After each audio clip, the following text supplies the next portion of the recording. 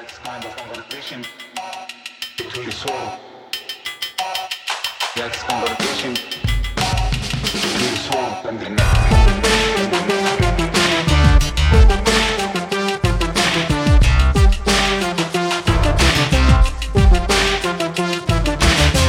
Hello, Prestige Heads, and welcome to American Prestige. I'm Danny Bessner, here as always, my friend and comrade, Derek Davison. And we're very excited to welcome to the podcast today, David J. Halperin. David is a professor of religious studies from UNC Chapel Hill, and he is now retired. And he is also the author of Intimate Alien, The Hidden Story of the UFO. So, David, thank you so much for joining us.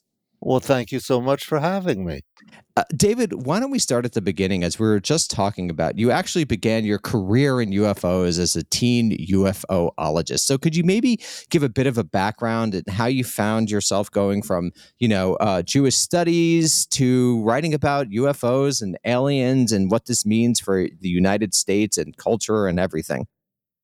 Okay, I do not know whether I was a ufologist first or a Judaicist first. I don't know. I wouldn't be I wouldn't be so bold as to call myself a Judaic scholar at age 12. But I do remember as when I was 5 and 6 years old, I read the Bible or the Old Testament, which was the Bible we had at our home. And I remember telling my mother that I read something very scary in the Bible about a great wind come out of the north and fire flashing up in the midst of the wind.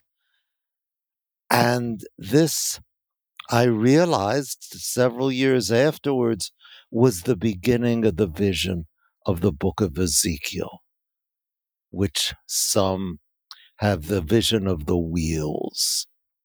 That was perhaps by the beginning of my interest in the Bible and in Jewish things. And then I got into UFOs, or flying saucers, we used to call them, when I was in 8th grade writing a extra credit paper for a science class with a friend. And we went to the public library of Levittown, Pennsylvania, and we looked in the card catalog. I don't know how many of your listeners have ever seen a card catalog, but we looked in the card catalog for flying saucers. We were going to write about life on other planets, and we thought we really ought to deal with flying saucers. And there were 3 books on flying saucers. One of them was Carl Jung's Flying Saucers, A Modern Myth of Things Seen in the Skies, which at age 12 I could not make head or tail out of. And another book by Gray Barker called They Knew Too Much About Flying Saucers. And I took that book home and started reading it, and I wanted to hide under my bed. That it was so scary. I will not give you a blow-by-blow account of all the scary stuff in this.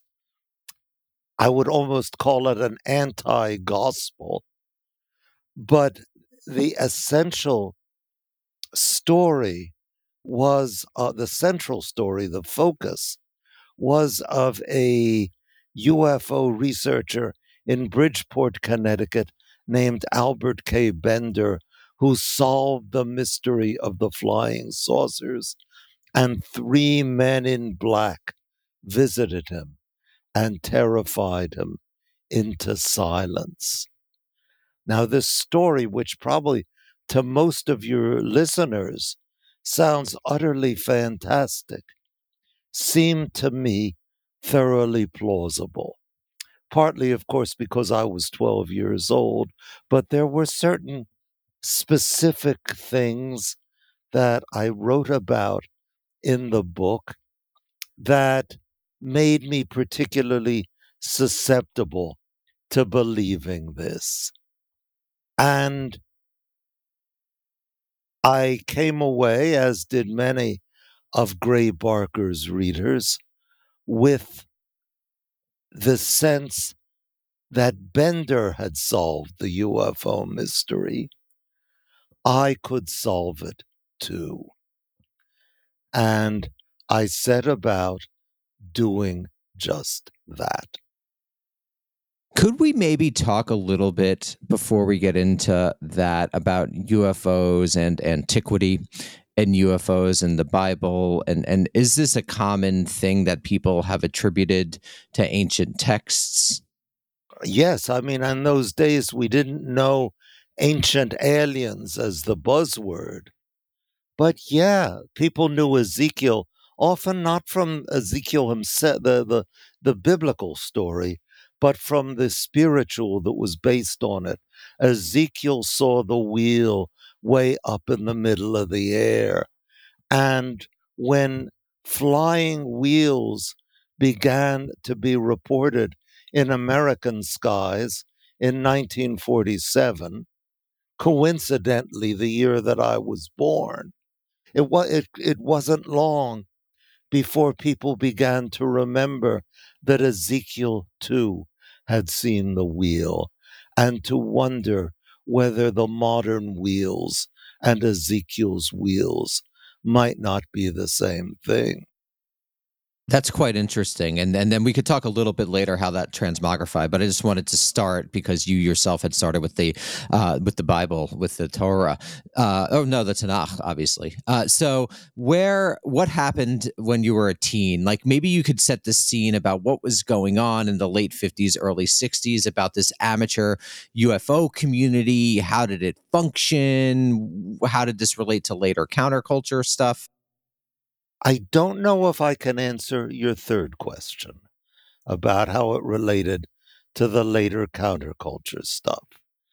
I don't think there was any direct genetic connection, but I can talk a little bit about the teen UFO world that I was part of. First of all, it was almost exclusively a male world. There were one or two teenage girls involved with it, but very, very few. Overwhelmingly, we were boys. I do not know whether I can generalize from myself and say dateless boys, but certainly that was the case with me.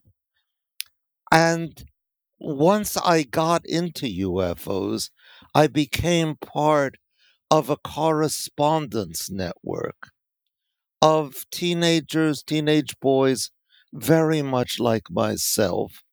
And we formed a kind of invisible college, though we didn't know the phrase, of boys who set aside the standard teenage pleasures of dances and parties and dates to pursue a scorned and unrecognized truth that might have the greatest implications for the country and for the world. We saw ourselves as very special, as pioneers, indeed mocked at present, but sooner or later the world would recognize that we had seen the danger, perhaps, or perhaps the salvation approaching before anyone else did. And I mean, I I lived for those letters. I lived for that correspondence. Of course, when I went to college, I set it aside and instead began to specialize in the visions of Ezekiel.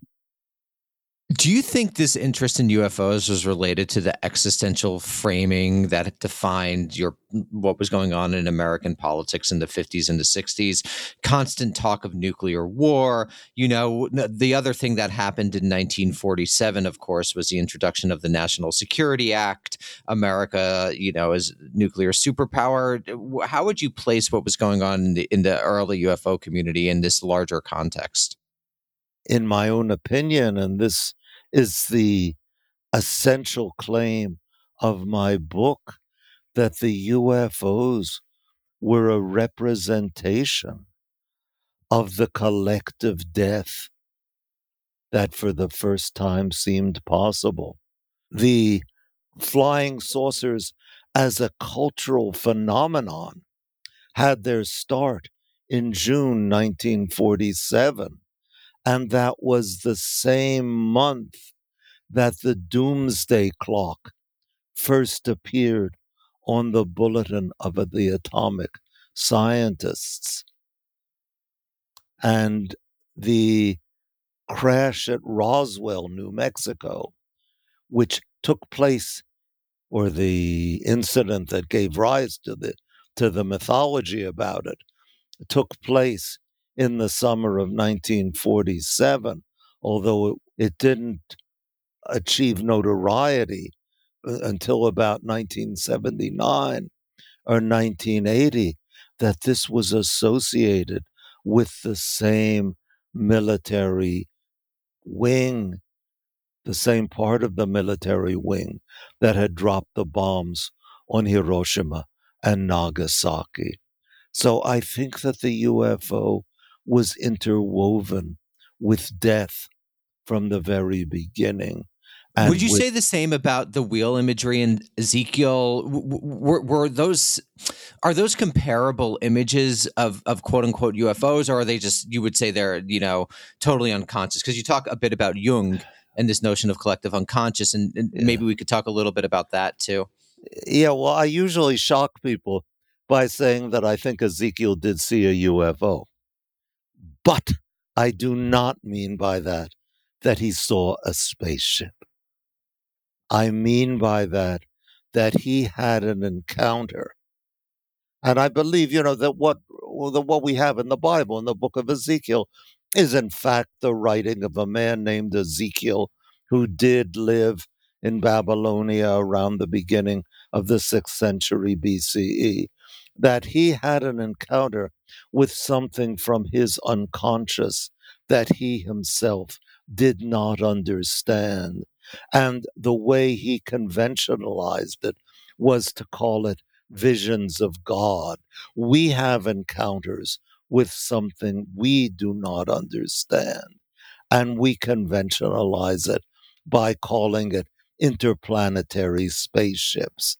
Because really, that is the interplanetary spaceship is our only model for alienness. That's the way we express it.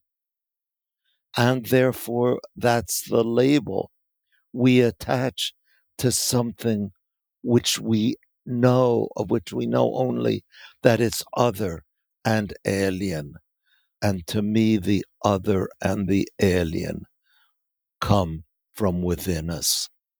What does that say about where society has come, where humanity has come? I guess I'm thinking about not just the phenomenon of UFOs in contemporary understanding, but this whole ancient alien, which is something you alluded to earlier, this ancient alien phenomenon, this show on the History Channel, and this intention to kind of look back at strange events in texts like the Bible or in other sources and attribute those where they would have been attributed to a divine, generally probably a divine, something, some body, some being out there supernaturally, where now it's there's this need to focus it through the lens of aliens and the UFOs, and it's in some sense, I guess, meant to be more scientific seeming than a religious explanation, but it's still in this realm of myth and kind of legendary stuff. Yeah, I mean, we now have a dichotomy of science and religion. A few centuries ago, there wasn't that dichotomy. A few centuries ago, scientifically inclined people understood themselves as performing a religious act, as deciphering the Creator's work. Okay, but now we set the two apart. And so I think a lot of people are not comfortable with seeing Ezekiel's visions of God actually as visions of God, but rather want to give them a technological, what's the word? A technological Explanation? cast. Yeah. Yeah. But I think that I think the fundamental impulse is religious, and I would say it's perhaps an expression of the real awareness that there is something in us, something that's been with our history since we became human beings that is alien to us, alien in the sense not of space alien, but alien to our normal waking consciousness. Is that what someone like Jung tried to explore? Is that what they were he was getting at? Absolutely. And so this is basically what the connection between your training in religious studies is, that this is sort of the spiritual impulse that is inherent in human beings, and it's expressed sometimes in a longing for God or an identification with God, and sometimes it's expressed in you see a flying saucer. Yeah. I mean, my position is that a UFO encounter is a bona fide religious experience, and that the UFO lore is a religious myth. I use the word myth in the Jungian sense, not as something that's false, the way we normally say is, oh, that's just a myth. No, a myth is a collective dream of the species that's profoundly true. And when in 1958, when Jung published his book, the last book he published on a modern myth of things seen in the skies, namely UFOs, he wasn't saying, oh, this is all bunk. He's saying, people, this is something important. We've got a myth that's developing right in front of our eyes, and that we can analyze how it plays out in the fragmented awareness of the world of the Cold War. And I think that brings us pretty naturally to abductions, which you spent quite a bit of time Yeah. on in the book. Why are abductions such an important element of this myth, and what do they tell us about the moment in which they emerge? And maybe you could also connect this, of course, to like was Enoch abducted? Was Methuselah abducted? Because what I've always found so compelling about aliens are the ancient antecedents. I maybe to just put my cards on the table, I went to Solomon Schechter, I went to JTS, and so I have a degree in Jewish history, and so I read a lot of Bible in the original, biblical Hebrew, and so I find it just very interesting, these resonances with these texts from antiquity. So I'd love to hear, the concept of abduction and how this plays into your argument. Well, I mean, I I know of one biblical figure who I think was definitely abducted, and that's actually in the New Testament rather than the Old. This is Saint Paul, Right. who in Second Corinthians speaks very strangely of a man in Christ who was snatched up into the third heaven. And there he saw things that cannot be described, that words cannot utter. And I have written on Paul as a UFO abductee, not meaning he was kidnapped by spaceships, but that he had that experience of being snatched away, that I think is manifesting itself in modern guise in the UFO abduction tradition, or I should say, was manifesting itself, because the heyday of the UFO abductions was in the 1990s. And although I suppose they are still happening, they are certainly not in the spotlight. The 2020 documentary by James Fox, the phenomenon, which made the case for the UFOs, doesn't even mention abductions. Wow, that's really interesting. That's all I remember as a kid. That movie, like the fire something in the middle of the forest, and what does this have to do? Why did abductions become popular when the Cold War ended?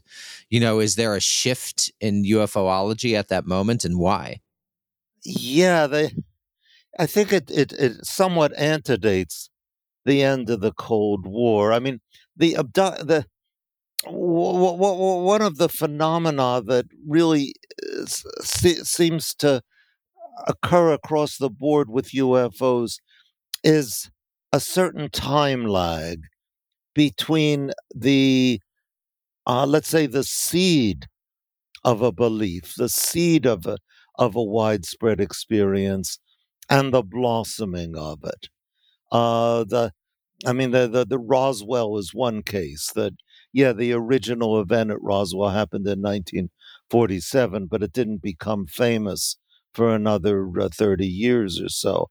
Similarly, the abductions began, their seed, as it were, was in, I would say, 1964. And I can explain in a moment why I pick that date and not a couple of other options. That in 1964, a New Hampshire couple named Betty and Barney Hill entered hypnotic therapy with a very distinguished Boston psychiatrist, the aim of which was to get to the bottom of an experience that they remembered having had with a UFO in 1961. Okay, and they knew they'd seen a UFO. They remembered some details of it, but they had the sense there was something more, and this something more was causing all sorts of more or less serious medical problems for the husband, who was black. The wife was white, and I think that is crucial. 64 was the Civil Rights Act, of course, right? That's what Oh yeah, immediately comes to mind. oh Yeah. yeah, oh yeah. Uh, and that from from the transcripts of the tapes made by the psychiatrist, it's clear that that particularly the husband, that much of his mental energy was spent negotiating how to deal with a potentially hostile but often friendly world. What do people think when they see him with his white wife? And he has to continually wonder: are they being friendly? Are they being critical? Anyway, he remembers having been abducted in the middle of the night and taken aboard an alien craft, which to me is a recapitulation of what happened to his ancestors in the 18th century. And that I think the abduction myth enters the culture as a reenactment of the primordial crime of our culture. And paradoxically, those who re experience it, being taken onto alien craft and subjected to bizarre and seemingly inexplicable examinations, the overwhelming majority are white, as if expiating the crime of our ancestors. So this also, of course, leads to the Nation of Islam. Could you talk about the UFO and that myth, as long as we're talking about race and UFO?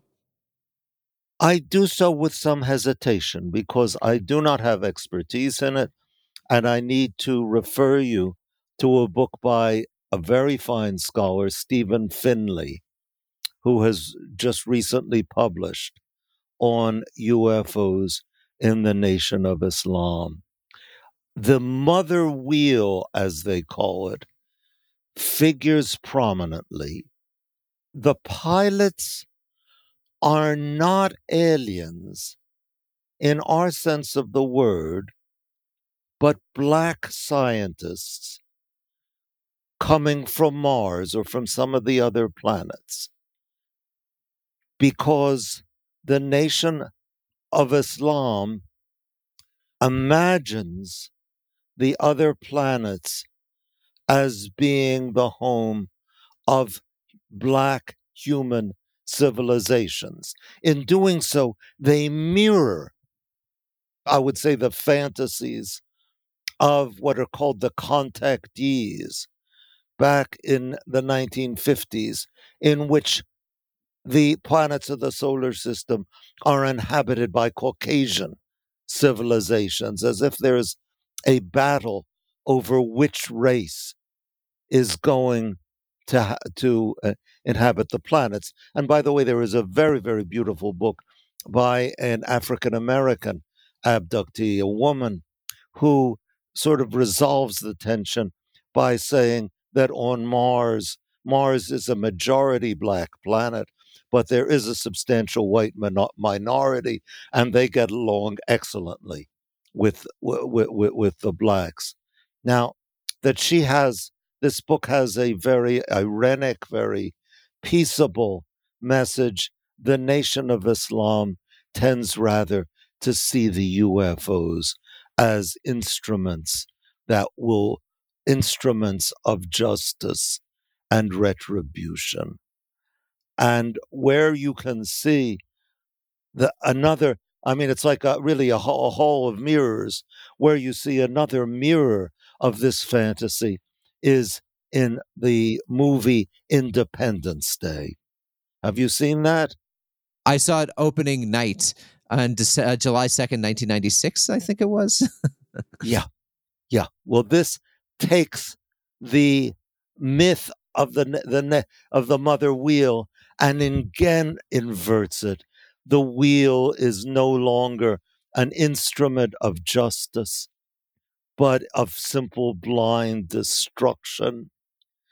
And it is defeated by a team of a black and a Jew whose Jewishness is insisted upon throughout the movie. Do you remember that line? Yeah, of Where course. Yeah. where the Jewish computer whiz's father assembles Yeah, a Judd prayer Hirsch, circle. right? Yeah, Yeah. Judd Hirsch. Yeah. He assembles a prayer circle, and the Secretary of Defense, I think, It is says, I'm invited not to join. Jewish. And he goes, nobody's perfect, right? Right, Yeah. which is of course a tribute to the end of Some Like It Hot, but it also illustrates the theme of the movie, that a Jew and a black work together under the leadership of an American president in order to defeat this menace.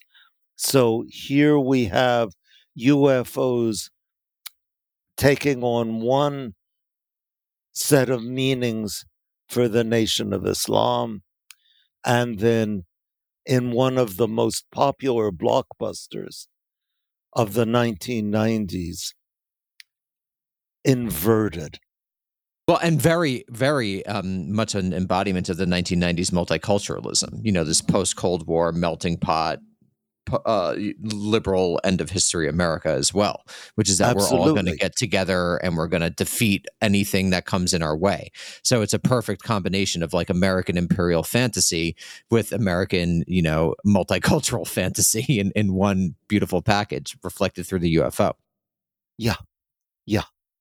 And we're all bound together by it, which I think the Betty and Barney Hill story.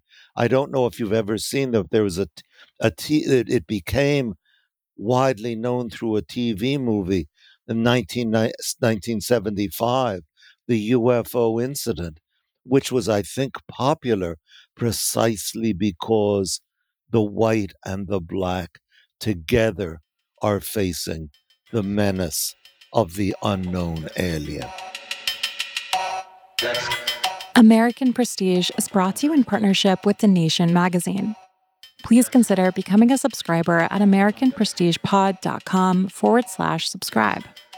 As a subscriber, you'll get access to dozens of exclusive bonus episodes, including breaking news specials, deep dives into regional histories, analysis of movies and video games, and much more. And if you subscribe at the Founders level, you'll be able to claim a year digital subscription to The Nation. Thank you for listening, and now, back to the show. How did the production story proceed over the 60s and the 70s? And because you had mentioned that Roswell becomes big in 75. So what happens then to make Roswell become this, like, one of the most influential and resonant American myths of the last half of the 20th century into the 21st? What is going on that allows that to happen? And how does the abduction notion develop over time? Okay, well, Roswell and abduction, I think, are two different things. But they occur at the same time, which is interestingly enough in the 70s with the 75 movie and the 75 Roswell introduction. Maybe they're separate. Yeah. Feel free to talk about them separately. I'm always looking for connections. Yeah. I don't know. I don't know that I can point to any event in the what I would call the real world. Well, it's the end of Vietnam. That's what comes to mind, right? 75 is when the U.S. fully disengages from Vietnam, finally. Right, and when and the Roswell myth takes off in 1979, 1980, and perhaps we could associate it with the energy crisis. But I don't. It seems to me that the UFO myth has a certain internal logic of its own that plays itself out. And it's not always, you can always find correlations, but I'm not sure if they really illuminate it. I mean, Totally. I mean, I can tell you in one sense what happened with Roswell, that what actually happened in 1947 was that some sort of debris was found on a ranch. I think it was about 80 miles from the the Roswell Army Airfield, and just what the debris is has never been totally cleared up. But I mean, it was clearly nothing interstellar. I mean, people remember that there was Scotch tape in it, and there were peculiar markings on it. It's exactly what happened in Roswell. Really requires some illumination. But in any case, it was very quickly forgotten. And then in I think it was in 79, maybe it was 78, a ufologist named Stanton Friedman was giving a lecture, and a couple approached him, telling him that they had heard a story from a man they knew who had died, who was present when the UFO crashed at Roswell. And it was not just a matter of debris. Before 1978, all Roswell was associated with was debris, but there were corpses, and there was also a team of archaeologists. The woman who was talking to Friedman thought from the University of Pennsylvania, who happened to be present. And then along came the military and shooed everybody away and collected the fragments for themselves. And Friedman told one of his other, he gave this scoop to another ufologist who wrote a book about it that came out in 1980. And that book resounded. And the story grew increasingly elaborate. The Air Force tried to debunk it. Generally, people did not take them too seriously. And we are left with this residue of wonder about what what those vehicles were and what those bodies were. And to me, this is a myth symbolizing the state of the human race, that in our hubris, we aim for the skies. And yet, like Lucifer in the book of Isaiah, Or we Icarus, right? Or Icarus. This is a Or Icarus, Yeah. yes. Icarus is a very good parallel. I hope I get an A in this class. The UFOs is myth, yes. Icarus is a very good parallel. But my mind goes to Isaiah, No, of course. to Lucifer. How art thou fallen from heaven, O Lucifer, son of the morning?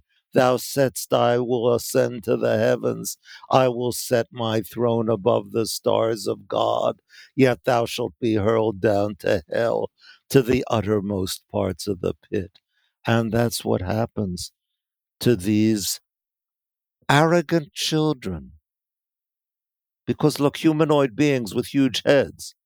What is that? That's a child. These arrogant children who think they control the secrets of nature and control them just enough to blow themselves up and destroy the world. Well, this to me is very early 1980s, beyond correlation. I mean, this was the language of the Second Cold War and early Reagan. This is the language of the Strategic Defense Initiative. This was the language of Star Wars. This is the era of a movie named Star Wars. So that it's very interesting then that emerged at that time. And then you get this coming together with sort of like Gen X indie culture, which it becomes very big amongst sort of the post-hippie generation. Ken Lane, people like that are writing about this. So to me, it's a very interesting thing that comes becomes popular in the 80s and then really explodes with the X-Files in the 90s. And the X-Files. Yeah, let's talk about the X-Files a little bit. Yeah. I think that leads naturally into there. Okay, well, there we have the heritage of Gray Barker with his They Knew Too Much About Flying Saucers and his Three Men in Black. And once again, we've got that lag time. Let's call it I couldn't find the phrase earlier, but let's call it the latency period, where Barker publishes his book in 1956, and in 1997, it comes to the silver screen. And about the same time, the X-Files, which is already prepped by years of distrust of government ever since Watergate, to see government as sinister and suppressing. And in some ways, actually, this was pointed out to me by a film scholar, Barna Donovan, that the X-Files and the Men in Black movies are two sides of the same coin. That the Men in Black movies, the men in black are heroes. And in the X-Files, well, you don't have the Men in Black because, it would be completely absurd, really, that, the motto of the X-Files is don't trust anybody. Yeah, it's more it's more Oliver Stone in a sense than it's Oliver Stone meets aliens. There's a whole cigarette smoking man is so clearly X. Yeah. Don't trust anybody. So the suppressors of the truth are not going to wear uniforms telling you we're the suppressors of the truth. So the Three Men in Black, as such, can't function there. But it's the same motif, the motif of those who won't let you know something that's not necessarily salvational information, but nonetheless essential for you to know. You will find many people who look at UFOs and they say, look, We're in a post-religious age. People are scared. They're looking for saviors to come down and rescue them. And there may be some truth to that, but it seems to me that's only part of the truth, because the UFO message is not all that encouraging. The Roswell pilots can't save themselves, much less us. One thing I wanted to ask, and then I know Derek has a question, is you mentioned earlier how alien abduction stories become very big in the 90s, or at the least the 90s was the last moment of that. Why do you think that is? And then we'll get to Derek's question. Well, I think among other things, it's okay. How shall I put this? It's I gave one title of one chapter of my book, "The Lure of the Unremembered." That it's a fascination with the unremembered, which had been big a few years earlier in connection with childhood sexual abuse. I mean, it's really the same theme, isn't it? That you were abused at some point in the past, whether by your parents or by UFO aliens. And now you must heal by recovering the memory of that. And that the heyday of the recovered memories of abuse movement was in the late 80s. The heyday of abductions was in particularly the early 90s.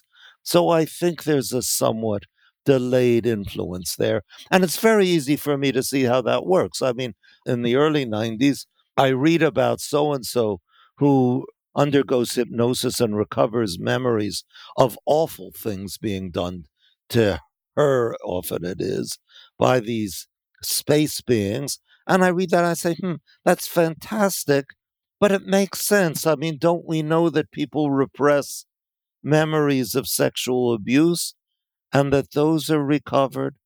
And then, of course, the whole thing about recovered memories explodes.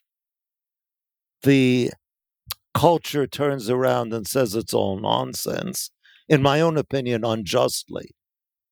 I think that there was much more to the whole recovered memory business than it's normally given credit for. But I think that the prior popularity of that idea helped condition the popularity of UFO abductions. And both of these perhaps can go back to a somewhat earlier cultural transformation. And that's how we regarded psychotherapy. In the 1950s, psychotherapy was seen as something faintly ridiculous.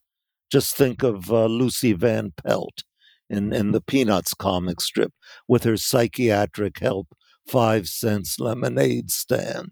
Then around 1980, we start getting a very different picture. And here I would look to the movie Ordinary People. And I mean, contrast that with another, like go back to the beginning of the 70s, Harold and Maude, where the psychotherapist is pretentious and absurd, and versus 1980, where the psychotherapist is good old Judd Hirsch, who smokes cigarettes, talks ordinary language, and really helps you.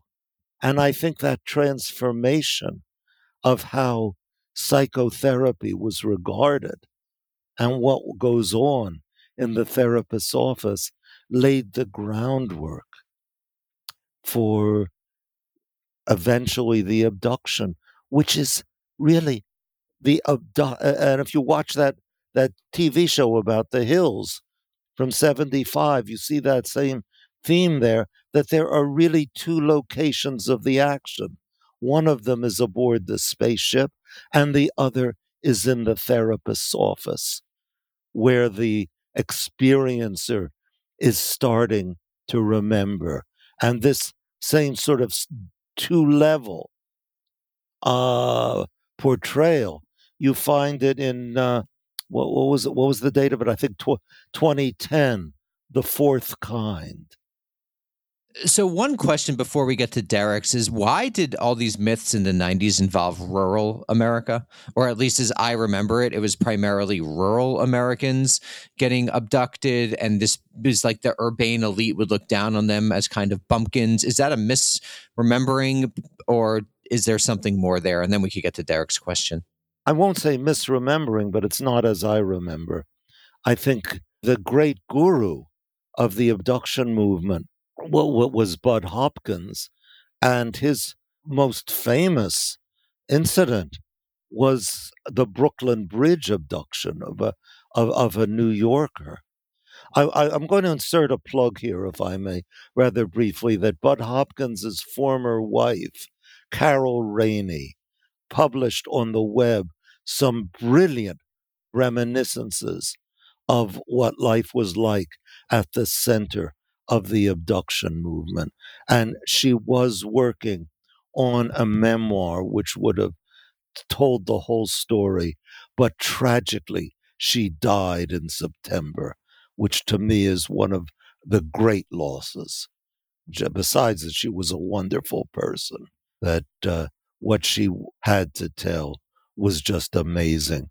But she did publish those fragments, and I can send you the links to them.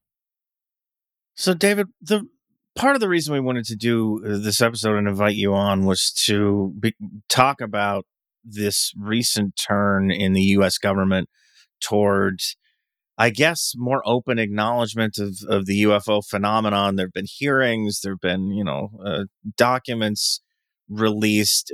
As you've observed this, as somebody who has studied this issue uh, fairly extensively, written a book about it, as you've observed what's been going on recently with this in Congress and in other parts of the U.S. government, what's your takeaway from this in terms of why all of a sudden we're having these conversations, and it seems like the government is somehow being more open about this stuff? Okay, this is what I'm about to say is pure speculation, all right? That's what we love here. Yeah. Donald Trump. Okay. Now, having The cause of and solution to all of life's problems. Yeah. That I believe that the seismic event of Trump's election in 2016, I think it reset the dial or reset something on UFOs. And the first sign of this was not in the government, but on the front page of the New York Times in December 2017. And I found out about this from my literary agent and also from the editor at Stanford University Press that had just acquired my book Intimate Alien, that they both sent me links to a New York Sunday Times front page pair of articles, one on a government program to investigate UFOs and the other on UFO encounters from earlier years, particularly 2004. And I was completely, as our cousins across the pond say, gobsmacked by this, that the New York Times, the old gray lady, had always looked down her nose upon this UFO nonsense. And now it was front page news. And to this day, I do not know precisely what went into that transformation. But since then, the New York Times has been almost nakedly pro UFO. One of our leading public intellectuals, Ross Douthat, has stated as a matter of simple fact that the government is hiding weird evidence of UFOs. So you see, not all conspiracy theories are irrational just because the conspiracy theories around the 2020 election are irrational. Some are very well grounded. And I'm thinking, this is the New York Times. Uh, okay, this is the barometer of an overwhelming rise in cultural respectability. What has this to do with Donald Trump? I am not entirely sure, but I am going to guess that just as the UFOs began to surge in 1947 in response to our awareness we could blow up the world, they began again to surge in 2017 in response to the awareness that we have a real species threatening problem of climate change. And now we have a president who aggressively denies that there is anything that needs to be done about this. When the New York Times published its revelations, it seemed to me there was a pattern in how the media responded. On Fox News, they were greeted with mockery. Sarah Huckabee Sanders, whom you recall as at one point Trump's spokesperson, couldn't you say the word UFO without snickering. By contrast, the liberal East Coast media, Washington Post, New York Times, NPR, went in for the story. On NPR TV, Ralph Blumenthal, who was one of the authors of the New York Times article, made the revelation that there had been UFO crashes where mysterious substances had been recovered that are utterly unknown to science. This was in 2017. As of 2023, we've heard no more about these mysterious substances. Although, as you well know, whistleblowers keep coming forward to say that relics of UFOs have been found. New York Magazine at one point, I think, put it nicely that every epoch gets the abduction myth it deserves. Ours is E.T. versus Donald Trump. And my sense is that the rise of the E.T. myth is as a reaction to the rise of Donald Trump. And then, of course, we had a genuine alien invasion by the coronavirus, which again gave a plausibility to the idea that alien things were about to break forth upon us. I've admitted this is a lot of speculation, but can I show you? Yes, the Week magazine. Yeah. The cover of the Week. This is from, what is it? June 14th, 2019. And it's called Taking UFOs Seriously. And you see this jet plane is being buzzed by a UFO piloted by two friendly aliens. Now, what do you see down here? I see an orange blob, but what is it? Baby Trump. Got it. The baby Trump balloon that had been launched in England the year before. Gentlemen and ladies and gentlemen of your audience, I would submit this as evidence that Donald Trump is a part of the UFO revival, the UFO renaissance of the late 2010s and early 2020s. And it will probably be another few decades before we can entirely or even begin to disentangle the threads that are woven together. That is a perfect place to end. David J. Halperin, thank you so much for joining us. Everyone check out his Intimate Alien, The Hidden Story of the UFO. Thank you so much. Well, thank you so much. Thank you for having me.